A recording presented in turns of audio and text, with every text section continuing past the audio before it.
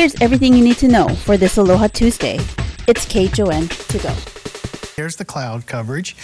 Just remember how this looks. A little bit of cloud coverage coming up over the mountains. Okay, so a shower did go over the airport, and it measured a little bit of precip, light showers yesterday afternoon. So possibly today. Today can be very similar to yesterday. You might see, a couple of leeward showers, especially if it gets breezy. Most of the moderate shower activity is off to the west, but we do have some windward Mauka showers this morning, mainly windward Mauka. Winds 12 for Lahui, but everybody else 5 to 10 miles per hour out of the east, the direction there, and we'll see that come out of the east a little bit later this week, maybe the east-northeast. Surf, about the same as yesterday, 3 to 5 for the north and east shores, 4 to 6 for the west and the south shores. Your beach forecast, once again, gorgeous, 87 degrees for Waikiki, 11.3 for UV index, and trust me, it doesn't take long to get too much sun, just a few minutes, okay? So be careful with that, or when you use the sunscreen. This is SkyCast. I built this, so I pumped all the model data in there, and it's supposed to make the clouds, what it's supposed to look like. It pretty much matched what we just saw there. So a few clouds, notice the clock up there, 4 o'clock this afternoon, maybe a few clouds coming over to the leeward side. Tonight, a few more clouds, maybe a couple of leeward showers are possible, mostly windward Mauka stuff. And then as we go into Wednesday morning, we start clearing up again, and we almost repeat the same thing for tomorrow and for the next day and for Friday, Saturday, this weekend. All looking pretty much the same as we go through this week, the forecast. So we're talking about the weather there. Now we're talking about Betty and the surf forecast. Good morning, Betty. Yeah, hey, Chevy. Good morning. Well, it looks like today is about like yesterday. Small craft advisory still posted for Maui and the Big Island, the south part of the state. Nice conditions all around. Surf has gone down a little bit on the north side. It's about 2 feet now, maybe a couple sets coming through, but going down as I speak. We have Makaha in the 2 to 3 foot range. That's pulling in this south swell. The south swell is holding. Bowls about 2 to 3 with those 4 footers coming in. Looks like that contest priority destination pro at Bowls will be going today.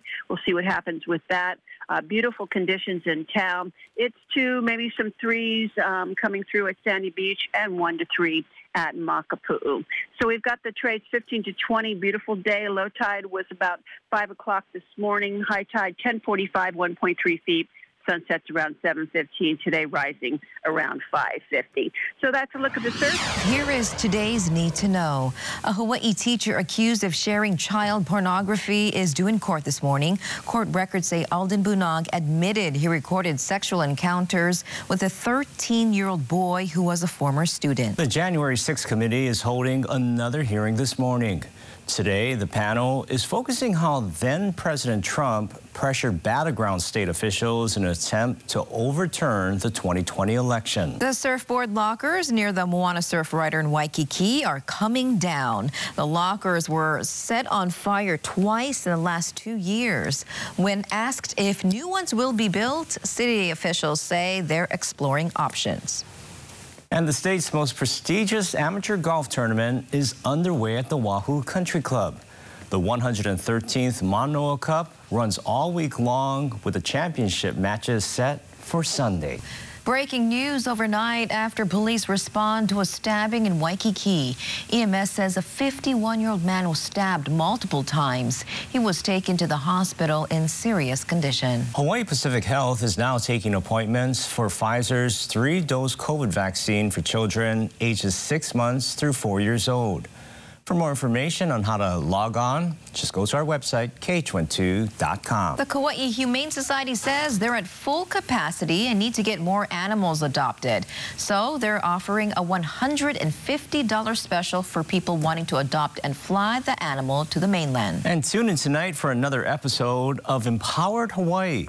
The show will focus on the inevitable impacts of climate change. It all starts at 9:30 p.m. right here on KHON2. A new way to travel inter-island is in the works, and we're getting a sneak peek at what you can expect. Dallas Altaveras joins us live from the Daniel K. Inouye International Airport with more details. Morning, Dallas. Good morning, Christine Ross. Yes, we're holding on to this exciting conversation when we're talking about our future. And here joining us on Wake Up Today, we have a guest. This is Scott Valentino with Pacific Current. Good morning, Scott. Good morning, Dallas. Thank you for having me this morning. Yes, thanks for joining us here on Wake Up Today. We appreciate your time. And as far as this excitement behind this project of Sea Gliders, how do you see everything for you? So for Pacific Current, we're a sustainable infrastructure company, locally owned, a subsidiary of Hawaiian Electric Industries. We really see this as a game changer for clean transportation. We are active in a variety of sectors, including transportation, and supporting the adoption of more electric vehicles. So we got really excited when we saw a means of not only transportation that's not ground transportation, but also clean transportation or clean alternative ways of getting between the islands, as well as intra-island routes that this vehicle could serve. Yes, we've been learning a lot about Sea Gliders, not only the different operations, but how it will all work when everything is completed. But these Sea Gliders are all electric, which means that they will be charged periodically when they become into operation. So for Pacific Current, how do you all map out where these charging stations will be at, and how long will it take to charge a Sea Glider? So a lot of that information will be determined in the feasibility study as we look at areas where we can bring these things in, and then between the islands and both intra-island and other terminals. On average, once the infrastructure is built out, we're obviously going to have to build dedicated renewable energy infrastructure, solar and battery storage to charge these vehicles, because as we all know, if you have an electric vehicle but no place to charge it, it doesn't serve you any good. So we'll be looking at all of that through this feasibility study. Once that infrastructure is in place, you're looking at probably a 30 to 45 minute turnaround time for charging.